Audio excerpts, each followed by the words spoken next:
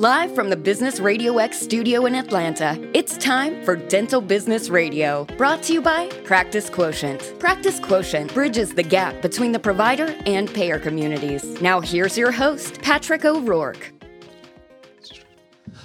Hi there, friends of the dental business community. Welcome to this episode of Dental Business Radio. This is your host, Patrick O'Rourke. I would like to thank our sponsor, Practice Quotient, PPO analysis and negotiation professionals. If you are a top-tier doctor, oral surgeon, dentist, periodontist, pediatric specialist, endodontist, and you are not getting top-tier compensation by your business partners, i.e. the insurance carriers that you participate with, or perhaps you need new patients, you should think about calling the professionals at Practice Quotient. That's www.practicequotient.com, 470-592-1680. And with that brings me to my guest, Hootan Shahidi. How are you, Hootan? Very good, Pat. Thank you. How are you? Oh, I am doing terrific. Thank you very much. I am dressed. I have a tie on. And you got me a mocha frappuccino. Yeah, this. God bless Starbucks. You know, when it's 3 o'clock, right, that's my nap time. I was just talking to John Ray about this. That's when I like to take my naps. But the kids get home from school, and so they're 2:45, and I'm not sure how such small individuals make so much racket, but it interferes with my nap. And I only need like 10, 15 minutes. So I've had to move my nap up. And I didn't get my nap today because I wanted to be here on time for you. You're not going to be grumpy, are you? I can't, no promises. Okay. I take it on John Ray though, usually, you know, so don't worry. So Hootan, you and I crossed paths a couple times. You're in Atlanta. You are in our dental industry niche, and tell me a little bit about how you ended up in our niche. So in my early 20s, mid-20s, I finished a graduate degree from Emory in health policy and management. Initially, I thought I was going to become a physician, so I wanted to know the management side and also the policy side, which is dealing with insurance companies. That didn't pan out, so I got into dental kind of by accident, and I started with a really good friend's practice, and I started managing that. And within about 4 or 5 years, towards my late 20s, early 30s, I realized there's a real need for medical insurance billing in dental offices, and nobody seems to have a good system to do it. And I knew it to some extent. I've obviously gotten better over the years. And so in 2012, I started working with local doctors. Most of them, frankly, were friends, because I just wanted to see, is this going to work? Get a proof of concept. Sure. How do you move the data securely from office to a server, stuff like that. And it went well, that trial period. So then I thought to myself, okay, you know, this could possibly be a legitimate business. And it worked out really well. And we quickly spread to, I think we're now at 48 states. So Delaware, if you're listening, I need a client. So 49, actually. Delaware is the only one. And Vermont, sorry. So those are the only two we're not in. And it's gone really well. And during that time, because of what medical billing can do for so many offices, that introduced me to, which was at the time Sirona, which is now Dentsply Sirona, and then Patterson and Shine. And so I was able to lecture nationally on medical billing and really spread the word about how it could be a helpful way to get your patients to pay for some of the treatment you're doing, help you get reimbursed for things that dental insurance doesn't cover, and just overall have another layer of tools for case acceptance and being able to actually extend the continuity of healthcare. One of the things that happens oftentimes with medical billing, when a client first starts it, they actually go backwards. As you know, out of network, timely filing is typically a year in reverse. So then what happens is some money comes in, and it makes it easier to schedule the patient for future treatment. So that's what I mean by helping to keep the continuity of care. If you could keep getting parts of their expendable income returned to them through medical insurance, it overall makes it easier for them, for the patient. So been doing that I did that full time for 8 years. I still own Code. And then this year, January 1st, I transitioned back into management. after my 8-year hiatus. And I am the director of clinical operations for Dent First, which is a regional DSO here in the Metro Atlanta area. We have 14 offices, and that's been fun. I needed a change of scenery, and it's been great. So now I'm on the other side of the spectrum again. Mm-hmm. Did you forget what management is like? No, because part of that relationship particularly with Dents by Sirona, there was a big education component. So whether that was the client would purchase a cone beam, and so there had to be some conversation about how to get revenue for that machine, or if it's last week I did a sleep apnea course for a number of the Dents by Sirona users. So I've kind of been in it from the aerial view of 40,000 feet, teaching and talking to doctors and being involved in that way. I've a handful of times, maybe 3-4 times a year, I do a private consult. So I'll be in an office and I'll see that. I knew I was going to come up to this management point. So in 2019, and going in a little bit into 20 before COVID, I started to manage consultant management, basically. So kind of from remotely, and I would fly out to the office, kind of, if you will, you haven't played basketball for 15 years. So you're not sure if you can still dribble or rebound. It was kind of like that. Since we're in the NBA playoffs, I was thinking that's the best analogy. So I started kind of working back into it. Yeah, they're playing the Knicks tonight. And seeing if I still got it. And I thought I did. The numbers the numbers don't lie. So, I figured I'm ready. And then towards the end of 2020, I started looking, and a lot of that had to do with COVID, not the virus, obviously, but just everything surrounding. Not as much speaking engagements, obviously, because not as much speaking engagements, but during COVID, we had a lot of time to train my team and make them even stronger without me. Just when you're busy and business is good, sometimes you forget the details. And, one of the details I forgot was, make your team as good, if not better than you. That's what you should strive for. That may never happen, but you should always strive for that. And so it was important for me that they didn't lose their jobs. So during that time, no matter what the circumstances were, I kept them employed. Right. And so we kept working on things, systems. Luckily, a lot of our clients had gone home with essentially their computers. And smartly, the doctor said, hey, listen, whatever claims we have, fire them all off. We need cash. Sure.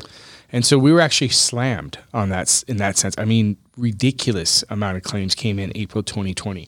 But aside from that, there were other stuff like pre-auths and things were dropped to zero at some point. So we had time to develop systems. Then once I realized that they can do really well without me, I was more open to looking for a management position. The other reason why I was open to the management, not that I could have done it, I could have probably done it at any time, was COVID really changed the landscape of dentistry, even in the immediate sense. And unless I'm wrong, which I could be in the long-term sense, in that the DSOs, whether that's 10 offices or 800 offices or anything in between, became a lot stronger. Sure.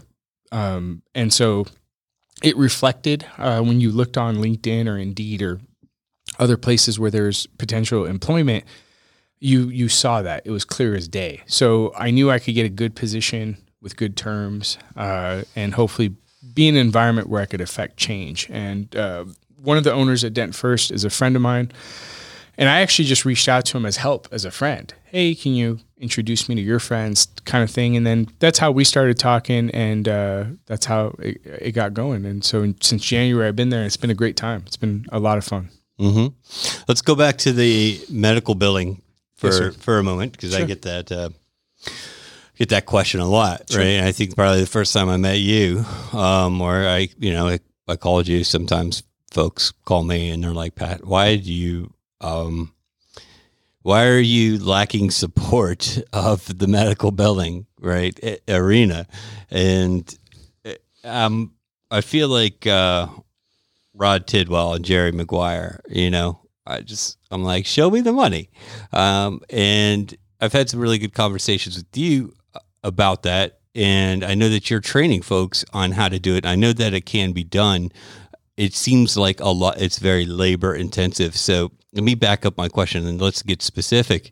Where do you see the the most opportunity? Is it by discipline, like oral surgeons, or is it by sleep apnea, or is it by like, is there a treatment mix or a discipline that is like low hanging fruit? Sure. So mainly what we do as a company is we actually do everything. So we do the benefit check. Excuse me. We do the pre-auth. We'll file the claim. We'll follow up. So we're a complete service. Training, I don't do that much. I mean, prior to COVID, maybe 6 to 10 classes a year, but that was still with us supporting. Really just teaching an office how to do it without me, maybe 2 times a year, 3 times a year. It was very rare. Not because of lack of offers, just because, frankly, I was busy. And again, frankly, I had to like you, to be honest with you. I'm with you. That's why I own my own business. No, well, yeah, it's funny. But maybe people who are listening that don't have their own business, a long time ago, before code had really picked up, it was maybe in the 2nd or 3rd year, this Patterson rep said to me, "Dude, you're so rich, man." And I was like, "What?" I'm like, "I don't have that much money, man. I don't know what you're thinking." He goes, "No, I wasn't talking about the money. You can choose who you want to work with. That's a rich life." And I was like, "Yeah, okay. If you meant rich in that sense of the word, yeah, I'll agree with that." So mostly what we do is servicing. Now, within that context of your question of, who does better, or, where's the money, there's 2 factors. One is, yes, the service mix. These days, a lot of general dentists are doing things that oral surgeons do. So I won't really go down that line. In regards to, sleep apnea versus oral surgery, they're both good. So then really what it comes down to is how wide is your mix of services? If you're purely oral surgery, then you're kind of missing out on sleep. If you're purely sleep, you're kind of missing out on oral surgery. But let's say you're a GP office and you kind of do those things. And then from there, if you have a good workflow, and that's the key. If you are disciplined on doing it and doing it right, it has tremendous value. If you do it once in a while on an occasional trauma case or an occasional appliance, probably not as good. Not that you won't have a return. It's not comparable to someone who's focused on it heavy. So I've had offices that, for example, don't really have that exciting of a service mix, maybe do $800,000 a year, wipe the floor with the $3 million practice. Because the $3 million practice is so busy making the $3 million that to add a service like this, it's just in their mind not worth their time. So it's really about just how much do you put out and what kind of codes do you put out. So if you're putting out a couple claims a day and a couple cone beam claims, trauma once a month, a couple sleep apnea appliances, some implants and sinus lifts, you'll do pretty good if that's on a daily thing. If you're trying to do it once or twice a month, right? Easy stats, right? If you work 20 days a month, you do 2 claims, your probability is to get paid on 40. If you do 2 claims in a month, you can't compare. What's the ratio of medical claims being paid per every 100? That then goes into demographics. Generally speaking, if you are in a area with very good employment, you will do really well. So as an extreme example, Chicago, Los Angeles, Seattle, great for medical billing. Seattle is one I always use when I talk about medical billing because I have Google, Amazon, Starbucks, Microsoft. Very large corporate employers that have very rich benefits. Very rich. And so, for example, Boeing has an outright oral surgery rider, covers extraction, bone grafts, membranes, surgical stents, implants, custom abutments on the medical side, no questions asked. It's as easy as billing a cleaning. So that's obviously great. Where if you go into a more rural area, maybe not so much employment, not only do you not see good benefits, you may not even see plans with out-of-network benefits. So it's completely out for a dentist. And what little plans there are that do have out-of-network benefits, these deductibles are so high that unless you're doing mass monster cases, it goes to your show me the money comment, there won't be anything to show. Are most of these folks in network or out of network with the medical plan? Interesting you ask. So initially when we started 8 years ago, I want to say it was like 99% dentists were out of network. It's probably now down to like 80. Part of that is there's a number of states that do what's called reciprocating. So the Blue Cross Blue Shield of that state, if you're in on the dental side, automatically makes you a network on the medical side. Yep. Some states increased that during my time. So I think it was May of 2017, Blue Cross Primera of Washington became reciprocating between medical and dental. Tennessee, I think, was January 1st of 2018. North Carolina's been that way for as long as I could remember. There's a few other states that do that. United Healthcare is completely opened up to dentists. So that's just normal now. You could become an in-network provider. So it's gone up a lot, substantially changed. I agree. I don't know if that'll be a trend that will continue. But in those cases, the dentists then have their own advantages of being in network. And of course, there's some disadvantages, as there always is, to being in network. One of my concerns is that if you put my the practice that I'm representing on both medical and dental, and then you start bouncing back and forth between the medical and the dental, right? So it's like, well, on the dental contract, the allowance for an implant is $2,000. When you read the 800 pages and you get down to the formulary and you do the math for the reimbursement for an implant on the medical side is $800. And that's where my concern is that when there starts to be repricing between the reciprocal contracts, I haven't seen that much of it outside of certain employer plans and in certain regions, but it's definitely something that we're watching. And so my antenna is up on it, and those out there in listener land, if you see that or if you have questions on it, I'm a big data dork. Don't be shy. Feel free to hit me up. The more information that we have, and the better we can educate. And that's the purpose of this show. This is really intellectual capital. So I think that's really good stuff from the medical side. And sleep apnea. So sleep apnea, I had the surgery done back in 2009. Not too far from here, in Roswell. I went and had the sleep test, right? I go I call it a hotel. A medical Marriott. All right, a medical Marriott, right? And they strapped all these wires to me. You look like Vader. All right, yeah. And then I slept, and I thought it was a great night's sleep. The next morning I woke up, and I was like, oh, that was good. And they're like, you woke up like 137 times. Right. It was like 400 something. Oh, yeah, it was crazy. And they're like, you got 4% REM sleep. You have problems, bud. And I'm like, at the time, I could tell you, like, I fell asleep. I still like naps. Don't get me wrong. I would fall asleep driving. I would fall asleep in a dentist chair. I'd fall asleep in a barbershop. I would fall asleep like that. After that surgery, changed my life. And now you only nap for 10 minutes at 3 p.m. Right. I like it. And so it's one of the things where so I've studied it. So there's empirical evidence that demonstrates that this reduces the chronic conditions, heart disease, diabetes, etc. I mean, it won't be the only thing to bend the healthcare cost curve, but it's a big deal, right?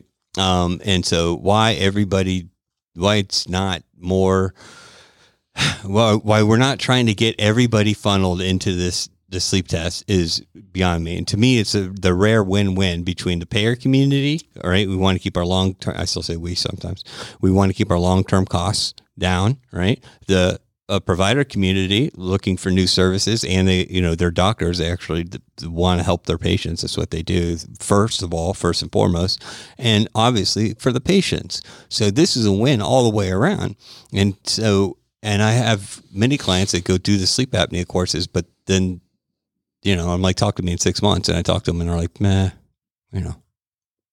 we did like 1 or 2. Okay. And so I don't know if that's their own execution, because I'm not there. I don't know. And we have some clients that are very successful with it. And so it probably comes down to execution, but you know more about it than I do. So what's your take? It is the execution. It's the same thing with medical billing. It's actually the same thing with everything in dentistry. Like an office, let's say, goes to a surgical course, learns to place implants. do you come back and you immediately implement that CE and you start looking for your first partially edentulous cases? You start working on that first surgical guide. You talk to some colleagues, you get prepared, you do your first case, you build on that, you go to a second case, third case, fourth case. Or do you come back from that CE and you lag a little bit? It takes you 2-3 weeks to order your motor. It takes you 5 more weeks to get your implant. You take 2 months to identify your first case. Then by then it's gone, right? Mm-hmm. That makes sense. One of the things that we always do in our sleep apnea courses that we teach, myself and Dr. Agarwal, is, we've given you this 2 days of CE. If you don't have any cases lined up, here's where your first 5 or 10 are coming from. Reach out to your close family members or to your team members or your team members' immediate family members. Have them come in. I recommend maybe even do it for free because the lab bill is only $500-$600. If that's an issue for you, maybe just charge the lab bill. Take your time. Work through those first 5-6 patients. Let them know it's almost like a classroom environment. Hey, normally this appliance is $3,000, but for you, we'll do it for $500. But it's going to be kind of like a classroom environment. Then kind of work through your whole protocol. So if this was not my assistant's father, pretend they weren't, how do we walk through it? What do we ask on the medical history? Once they come in, what are we looking for on the intraoral exam, the extraoral exam? Once we have identified all that, let's make the appliance. Did we do that part right? Depending on whether you're digital or you're still using impressions. Then once the appliance comes back, deliver it, titrate it a couple times. Once you've got 5 to 10 maybe under your belt, then you unleash on your practice and crawl, walk, run. And then again, you stick with it. It's got to be rehearsed. It's the same thing with, let's say, offices who get CEREC. Why do some do 50, 60 crowns and inlays and onlays with it, and some struggle to get to 10? Probably execution and training and education and devotion to it. Anything you want to do in your practice, or even if you don't have a dental practice, your business, you have to stay on top of it. It won't magically come to fruition on its own. It's really every business. Business. It has nothing to do with dental practice. Focus on, keep doing what works, keep doing more of that, and less of what don't. But well done. In corporate America, there's always some initiative, and you're like, I'll see if that's going to be around in 6 months. When you own your own business, you can get behind it and push it full force if it's something that you believe in. But if you're not on board with it as a leader, if you're not modeling that behavior, then it's not going to. Then nobody else is going to hop on the happy bus on their own. You know, that totally makes sense to me. So I think the advice though that I hear, like in my head, I'm like, so the appliance that you're talking about, are we talking about one of the, you mold it and then it opens up the airway, or are we talking about one of those Darth Vader masks? It wouldn't be a Darth Vader mask. It's what's called a mandibular advancement device. So it typically fits over the upper and lower arch, has some kind of hinging mechanism.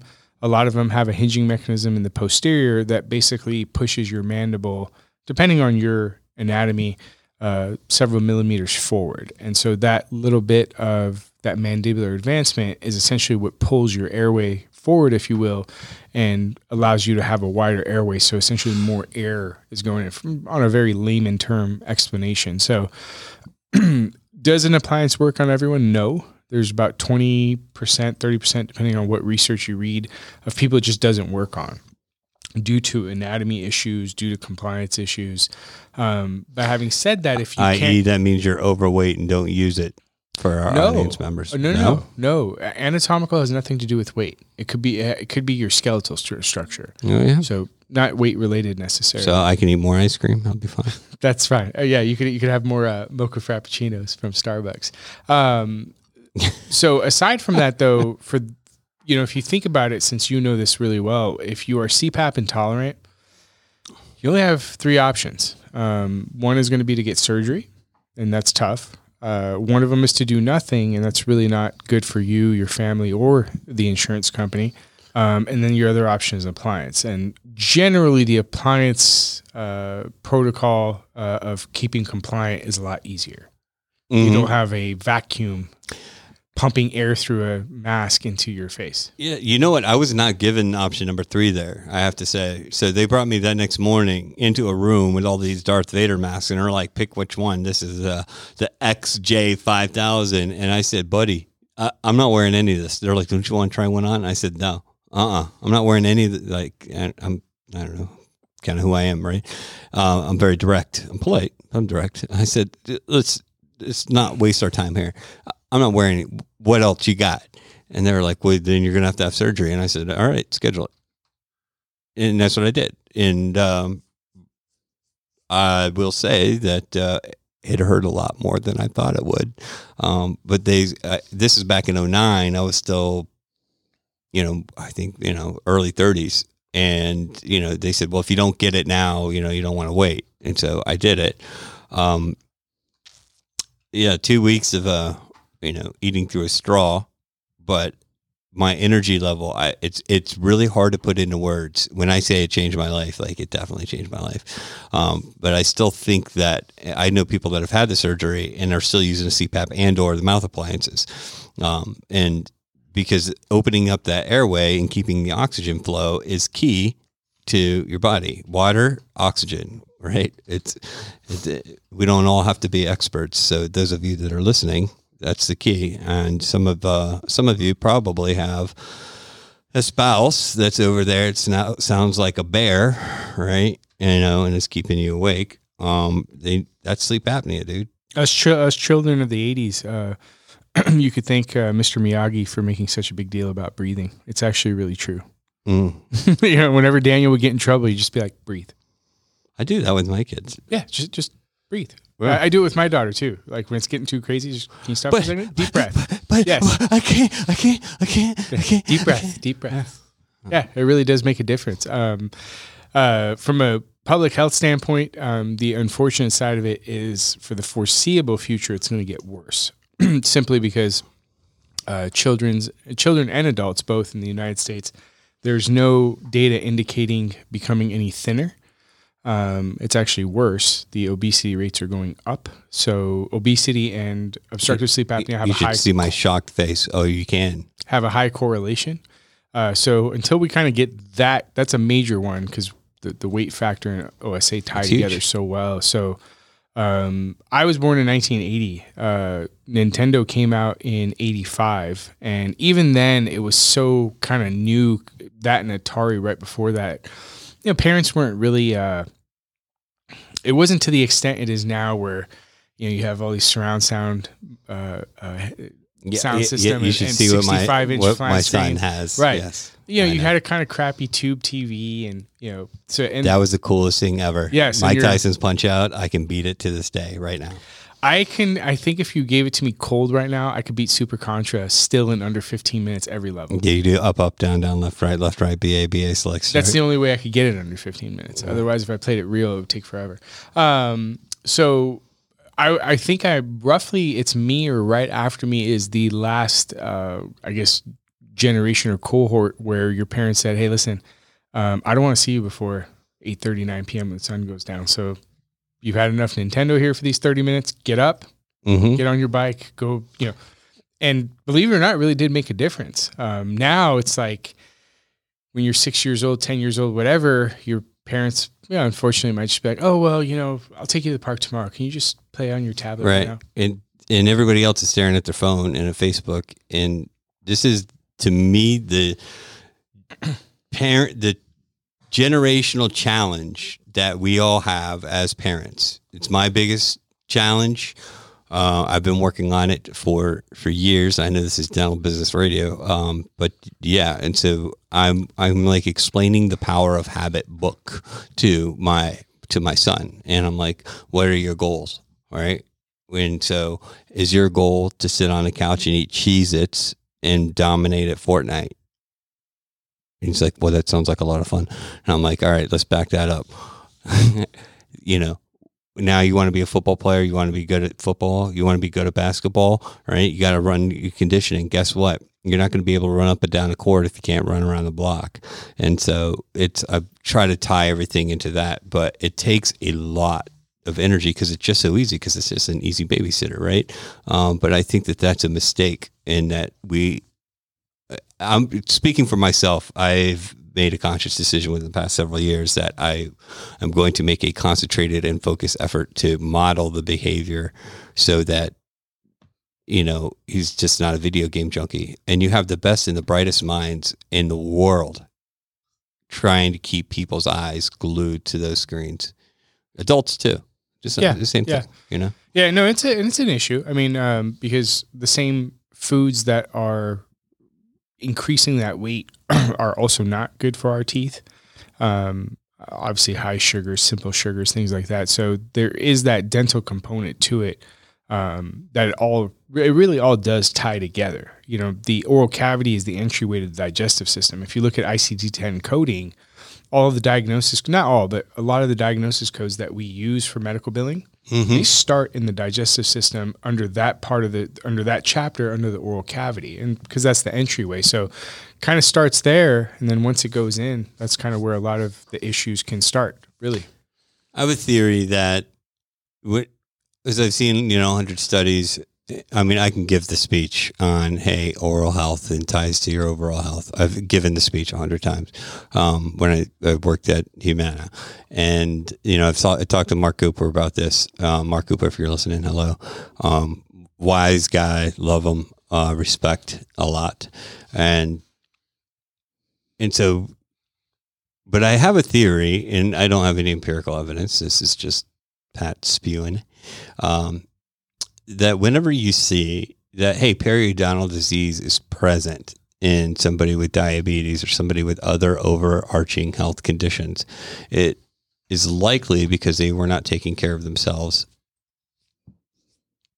overall. This is my theory. I have zero empirical evidence, but that's what I think, that if we're looking at somebody who is not exercising, they're not eating right, they're probably not flossing and brushing their teeth. Now, all of the other stuff probably causes the periodontal inflammation to get worse, but the periodontal inflammation is just one side effect of the overall lifestyle. Does that make sense? Absolutely makes sense. Am I crazy? No, I don't think you're crazy at all. I mean, I've gone so crazy with that since we're using non-evidence based. Let's just make some shit up here. Well, this isn't totally made up by me. I'm stealing it from a periodontist. But what's one thing that people who do play basketball, like you're talking about your son, or play football, or out running constantly? I actually play basketball too. I coach. Okay. What's one typical thing that you end up doing, right, during, especially if you play outdoor basketball? You consume tons of water, don't you? Ton of water. Believe it or not, that little habit alone has an impact, because if you're home, you might reach for some kind of juice drink, you might reach for some kind of Coke. You drink that juice drink, which has a lot of citric acid possibly, or you have Coke and that has its own acids and sugars. And then you kind of sit around, you don't really drink water. Hopefully before you go to bed, you floss and brush and whatever. But when you're actually out doing sports, you're just drinking pure water a lot of times. Now, you might do a Gatorade, but maybe. Yeah. But most people do water. Even that has its own effect. Not only on your mouth, but your kidneys and everything else that you use water for, kind of flushing your system out. So I'm with you on that. Gotcha. You know what John Ray drinks? Moonshine. That's what he does all day. It's funny you say that. I actually have a bottle of moonshine at my house that a friend left. So if you really do, I'll bring it over to you, because I'm afraid to open it. He got it somewhere in South Carolina, and for 8-9 years, it's been sitting in my house. Yeah, you're lucky you didn't say it was in your car. You'd be gone. You'd have a broken window. And I also like water. You know what I like? I like San Pellegrino. I've mentioned it on the show that I really enjoy drinking San Pellegrino when I'm on the show. I should have taken a photo of you right there, because you look, it's very commercial. I'm going to do it right now. Yeah, do it. We'll tweet it out to them. That's very commercial. We should do some Instagram thing. I do enjoy the San Pellegrino and drink it all the time. Stone, one of John Ray's colleagues, is always like, "Oh, look at you, Mr. Fancy Water." I'm like, "It's just water, bud." But I do enjoy San Pellegrino. This is my treat, my afternoon treat. So San Pellegrino, if you would like to send me some free San Pellegrino, or even talk about perhaps being a sponsor on the show, you got to talk to John Ray. J. Ray at businessradiox.com. So now, speaking of business, do we want to transition into business? Oh, yeah. Business. Sorry. It's Friday afternoon. And so let's go to Dent First. Okay. Right. So Dent First, we have a mid-regional player. All right. Now you're going in there. What's the immediate fire? There was no fire. They're about their 40th year, so 39th year upon my entry, and it wasn't a fire. Very healthy business. They've done really well for themselves. It was more making that leap into 2022, not even 2021, being ahead of the curve. So, for example, one goal for me is to make sure that every single of the 14 locations, there's one dentist in each location who could handle straightforward implant cases. Makes sense. So getting those doctors to the right courses, then getting the right equipment, getting the right surgical equipment, getting them everything they need to execute that. And again, for the point of, I guess, the motif of this conversation between you and I, staying on top of it. So what that means is not only did I take them not only did I find a class for them, I physically went with the doctors and I was there. When they came back, I talked to all of their office managers. We went through some training practices and training on how to do the coding right. How do you sell the treatment? How do you present it? The first case post the course we did last Tuesday evening. 2 weeks before it, I physically went and got the cone beam and the STL file, which is the scan of their teeth, and then I sent it to the lab. I verified the case.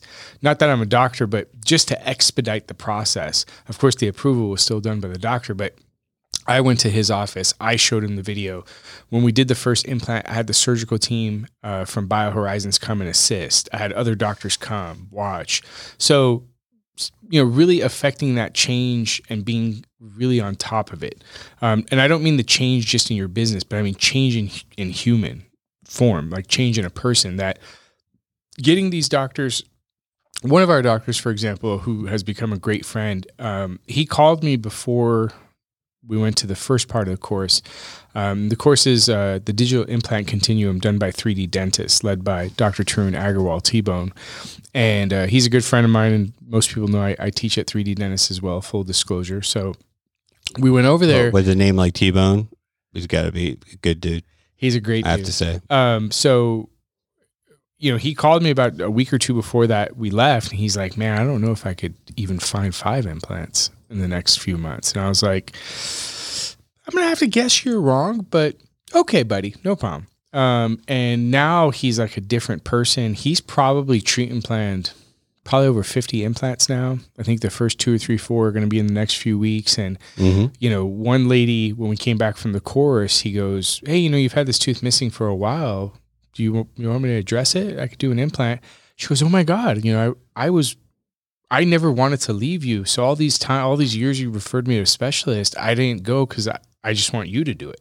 That's for a great him, that story. was shocking. He was like, he's such a humble person. Like he, in his own mind, he didn't think somebody, would want him that bad to some extent, which is ridiculous because he's an unbelievable guy. He's a fantastic clinician and just a great human being. So that change, now if you talk to anybody who's around, and particularly his assistants or the practice administrator he works with, like, this guy's like not even the same dude. That change that occurred in him, affecting that change in a person, a human, whatever you want to call it, that's the hard part. That's a fulfilling part, though, right? I could see it. I'm watching your face. You're into it. Oh, it's fun. It was great. So, so how, that's what we're trying to do. Aside from that, a couple other things that I was mandated to do. One was to, because it was post-COVID, one was to find as many doctors as we could to reach capacity, because it's a DSO. So we're open Monday through Thursday, 8 a.m. to 8 p.m., Friday, 9 to 6. So that's a lot of hours. Some of our offices have 8 to 14 chairs. So I got a lot of room. Yeah, that's big. And Saturdays, 8 to 12 or 9 to 1. So right when I got in, that went pretty well, and got some good doctors, and there's more coming that are starting in June and July. And then kind of where we hit a snag was, which is about to end, and I'll explain why, was in regards to hygienists, front office people, and assistants. Mm-hmm. Yeah, I'd like to discuss this, actually. Yeah, Continue. one of the things I still don't fully understand, to be honest with you, in terms of, code, me being the owner of that company in 2020, we have, we're a franchise in terms of being in California and having an office in Georgia. In both of those states, on both of the unemployment forms, it's clearly indicated, are you open or working?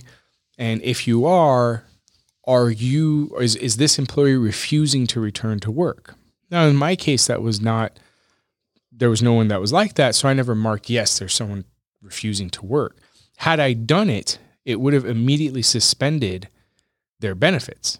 They would have not gotten any state benefits. So the number of people I've heard who go, oh, well, these people get all this money for staying home. What? I mean, unless you're an idiot and you filed the paperwork wrong, or you're committing fraud by saying, no, this person, was available and I fired them, which is not true, possibly. I don't understand how that's even exists, but fine. Okay, I'll play that game. Let's just say you are getting $600-700 from, state or federal, stay home, another $400, whatever, basically comes out to $1,000. Make a long story short, when Brian Kemp, our governor, cut off their benefits, at least from the state side, a couple weeks ago, the increase in available assistants and hygienists just on one platform, which is Indeed, has gone up on astronomical scales. I mean, unbelievable numbers. I was looking for a hygienist in a certain part of Atlanta in a 100-mile radius. I found 4 hygienists. 2 weeks later, I searched not a 100-mile radius, a 25-mile radius. There was 27 hygienists. Mm-hmm. In one of our offices, I looked for assistants. In a 100-mile radius, I found 8 assistants. In a 100-mile radius, just yesterday, there were 77. So that's all coming to an end. So regardless of what it was they were getting, let's say they weren't getting even the state, the federal part is going to end, is it September? I believe it is. So it's going to get... They don't send me any money, Hootan. They don't me either. And I've kept all my team, so... Yeah, so that was a hard part. So I had to deal with that in January, February, March, April. And what I mean by that is, I'd hire a doctor. They're amazing. That one doctor needs 2 or 3 assistants. Just plugging that was hard.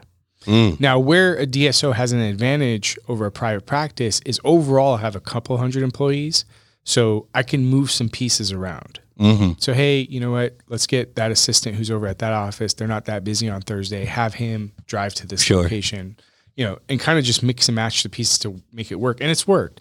But now I think I'm excited for the time we're entering now, because things are starting to get back to normal.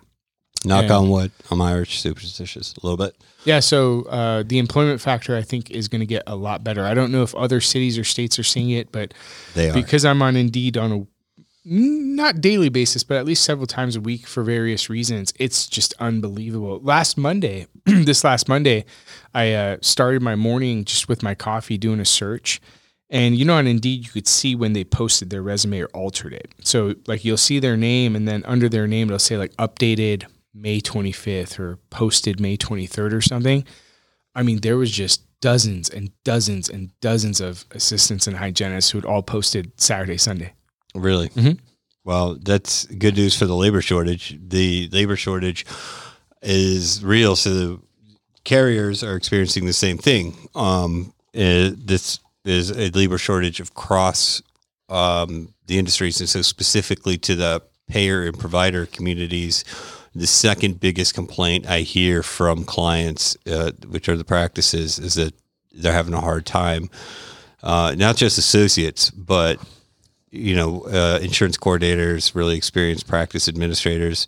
And, I would argue that there's always been a shallow talent pool of folks that actually understand deeply the insurance world. That's somebody from the insurance world if I had $1 for every time somebody said, I've been doing this for 20 years. I'm like, really? Yeah. So by the way, whenever I was saying this to a coworker recently, whenever somebody says, I've been doing this for 8 years, or I've been doing this for 33 years or whatever, you know, you've got them. You know that it's not going to go well. You should already consider ending the relationship. I have not one time in my life. This is true. Yes. Anytime somebody has said to me like, oh, well, you know, I've been doing that for 15 years. Oh God. I'm like, hey, I've been driving a car for 20 years too. Doesn't mean I can pull the transmission out and put it back in. Yeah. You know, correctly.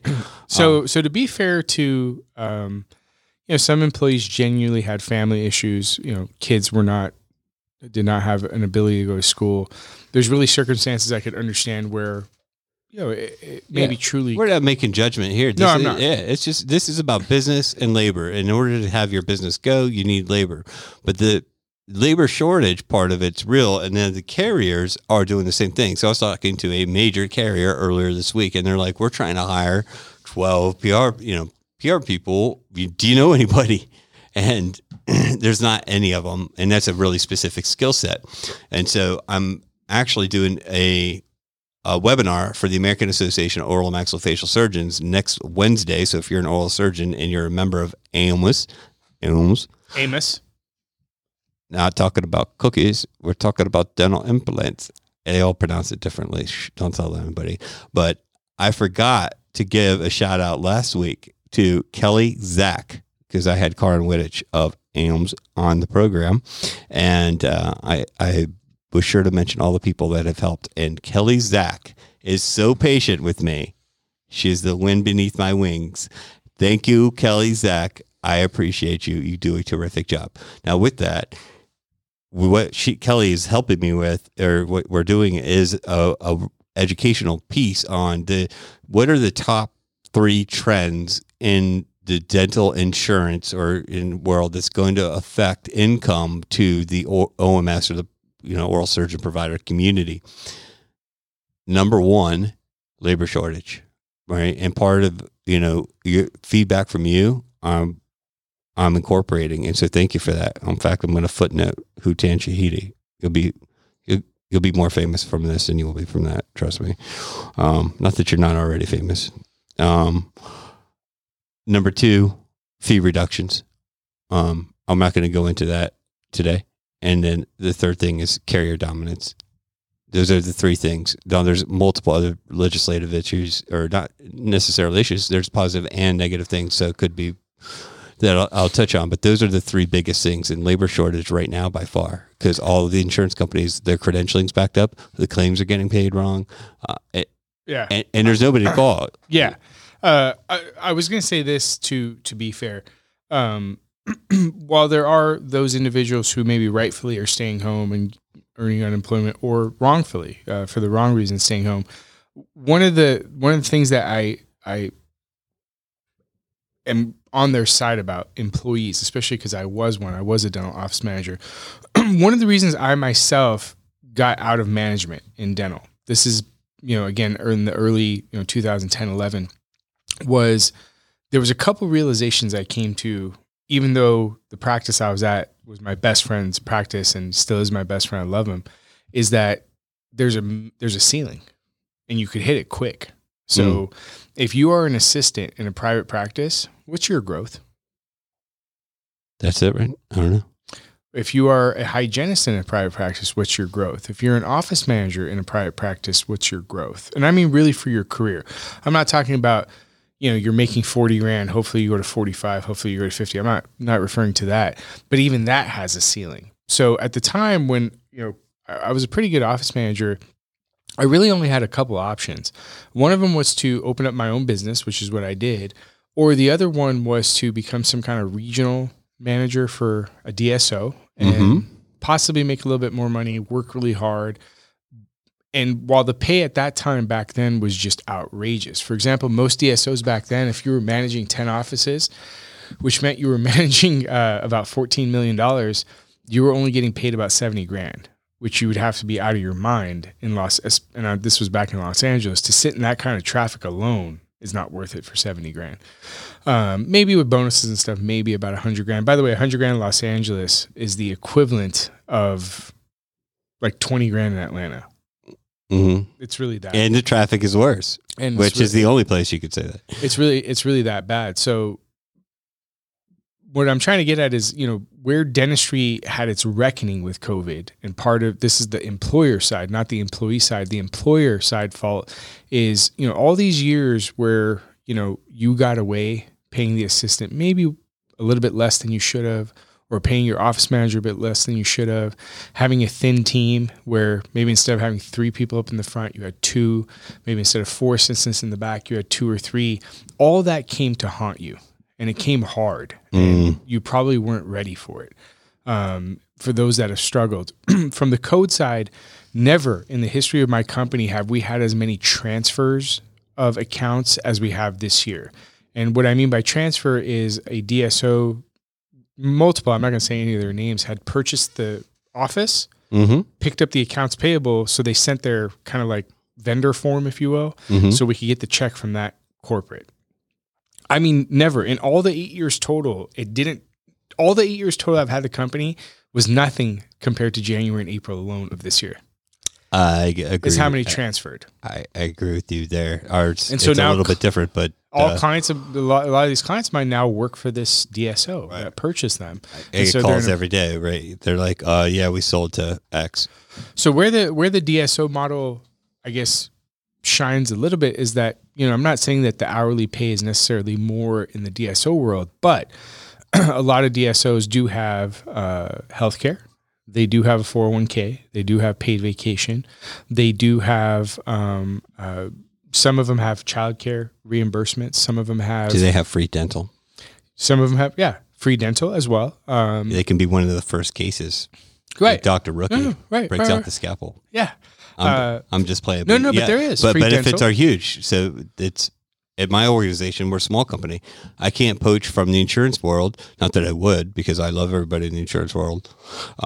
But I can't compete with a Fortune 50, Fortune 100 benefits package, right? You just can't, because you don't have enough to pool.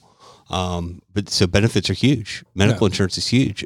A little 5-man practice, like I'm in the insurance world, and I'm telling you that I probably still I pay more in premiums, and I have group health for our company than I pay for my mortgage. Yeah, and I know exactly what I'm doing, and it's not like I have a Cadillac plan. You know what I mean? When you're a 5-person dental practice, right? So then you really in those situations you've got to ask yourself, if you're in that situation, you're listening, how are you different than your competitor? What is it that makes you stand out? That if I'm a good assistant or a good hygienist or a good office manager, why would I choose you? What is it about your environment that makes me happy? And part of that could be just very straight up. You pay a little bit more than most places. Maybe you have better hours. You're more understanding to their children's schedule. Whatever it might be, but you definitely got to get creative. And one of the things I found in the DSO world, and it's easy for me to say, obviously, with having the advantage of so many chairs and practices, is I could be quite creative. Mm-hmm. Hey, you know what? Monday and Wednesday mornings, you have a chemistry class? No problem. Don't worry about the 9 to 5 shift. You could have the 12 to 8 shift. There's things I can move things around. I have more pieces to the puzzle, if you will. And most importantly, one of the things I'm trying to do also, these are added layers. Like I said, when I got there, the mandate was fill up the offices, with doctors and take us to 2021, 2022. Obviously, as I got there was more things I started to pick up and work on. And one of the other things too is that, how do I create an environment where if you come in low level, kind of like, if you will, the 1950s America. I'm a dishwasher at McDonald's. 30 years later, I own 6 McDonald's. Like, how could I create that? And one of them is to actually promote internally that, hey, listen, if you start we kind of have it tiered. So we have what's called a PSR. That's basically a front office person. So, can you go through that? And if you do really well there, can you move to benefits coordinator, do really well there? And then can you become a treatment coordinator? Can you become a PA? Maybe then we can move you to corporate and you can manage some of the PAs. So for example, last Friday, we promoted a phenomenal assistant. He's an incredible gentleman to basically he's the director of all the assistants now. And so came with that a lot. You want to give him a shout out? Mark Moss. Mark Moss Jr. Rock and roll, bud. He's awesome, and he's going to be a big help to us. But with his promotion, granted, there came more responsibility, but he also got a pay increase. And, now I have kind of a future set out for him of what I think he could do to help us. And so there's a lot of growth there. And so if the whole company knows that and they know there's something to strive towards, I think that will create more productivity in my mind. Whereas in some practices, whether it's DSO or private practice, if the person who's working there feels like they're already at the ceiling, how much more can you expect? It's like communism. You're going to get paid roughly the same no matter what. You're going to have the same responsibilities, same demands. I mean, I could not agree with you more. I would stand up and applaud. And because what you're talking about, though, is really specific to your organization. I think that sometimes people are like DSOs are all the same. I can tell you that they're all different. Insurance carriers are all different too. Every organization is different. Every organization has its own culture, its own priorities. But the one thing about people, me, you, even John Ray over there, all right, we need to have purpose. It needs, right? We need to be working towards something and feel like it matters in order to put your best effort in all of your kind of intellectual capital and your heart into something. I firmly believe that. I don't think people just go, maybe there's always lunch pailers, right? So I call them, I've been managing people for a long time. Lunchbox, right? They come in, they punch a clock, they bring their lunchbox, they do just enough not to get fired, and that's it. And then they go home with their kids, and they're cool with that, all right? And I understand that those folks are out there, right? And I have no problem with that. Me personally, that's not my mentality. I can't, it's not, I understand that they're there, but that's just not how I'm built. Right. So but I can only do something that I believe in. Right. And I'm a little old fashioned that way, much to the chagrin of like my wife. There's a reason why I'm not in corporate America, for example. And I don't know why that is called old fashioned. It shouldn't be, giving right? a person a sense of purpose, I don't see why that would not be timeless. One of the things that had a big impact on me, and I guess I was just lucky to be there that day, was my brother's 10 years older than me. So when I was 16, he was 26. He was graduating graduate school. At his graduation commencement, they had various honorary PhDs that spoke first. Do you listen to jazz? Mm-hmm. One of them was Wynton Marsalis, which at the time was amazing because I was playing trumpet when I was in high school, and I was like blown away. And I didn't even know. I didn't know Wynton Marsalis was going to be there, so that was super cool. The other speaker was at the time the CEO of Lego. Mm-hmm. And he came up with his awesome German accent. And he started at Lego as a janitor when he was 18 years old, and he has no education. But through his dedication and hard work and how Lego is set up at a corporation, he's now the chief executive, or at that time in 96, he was the chief executive officer. Think about how hard that guy worked to make that of himself. Think about what kind of employee he must have been that somebody was like, hey, stop cleaning up the boxes in the break room.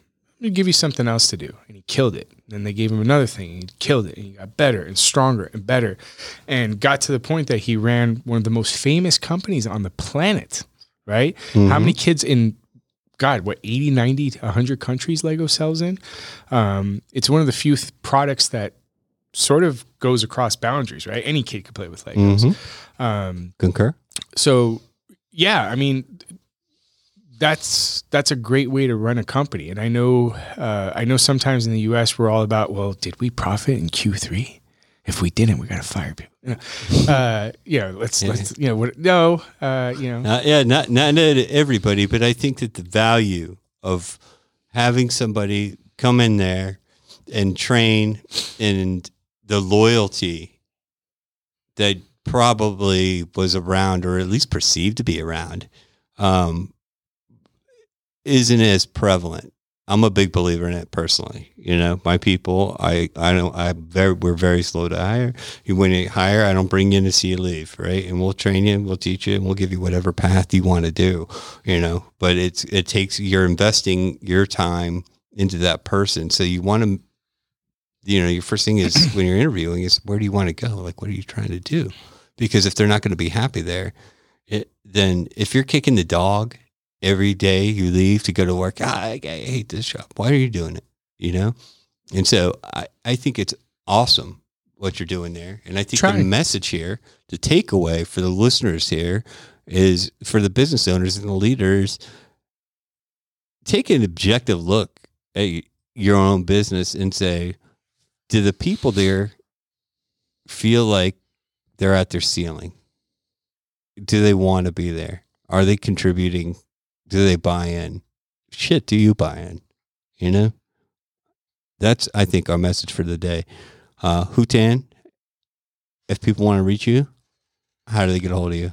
Yeah, my email address, either one is fine. Whether it's at Code or Dent First, I'll give I'll give the easiest one. So Hootan, it's HOO. T as in Tom, A as in Apple, N as in Nancy. So Hootan at codeclaims, that's plural.com. So HOOTAN at CODECLAIMS.com. Very good. Hootan, always a pleasure. Thanks, this is terrific. We'll have to do this again. I would also like to thank our sponsor, Practice Quotient. PPO Analysis and Negotiation is a national firm. They are based in Atlanta, Georgia, staffed with veteran professionals, and they help top-tier providers receive top-tier compensation. Practice Quotient is going to fire me as the sponsor. We'll have to talk to the CEO. He's kind of a mean guy sometimes and gets on my nerves. But at any rate, you should call the Practice Quotient if you feel like your reimbursements are not very good. If you're getting paid 50 cents or less on the dollar, you might as well put yourself on Groupon every day and say, hey, we're half off. Come on in. All right. By the way, I'm not endorsing Groupon. Okay. I'm neutral. I'm just trying to make a point. Every time I say that publicly, somebody from Texas jumps out of their chair and they're like, that's fee splitting, son. I'm like, hey, calm down, Texas. I'm not your attorney. I'm not your marketing guy. I'm trying to make a financial point. So with that, until next time, Hootan Shahidi, thank you so much. Thank you, Patrick. My pleasure. Until next time.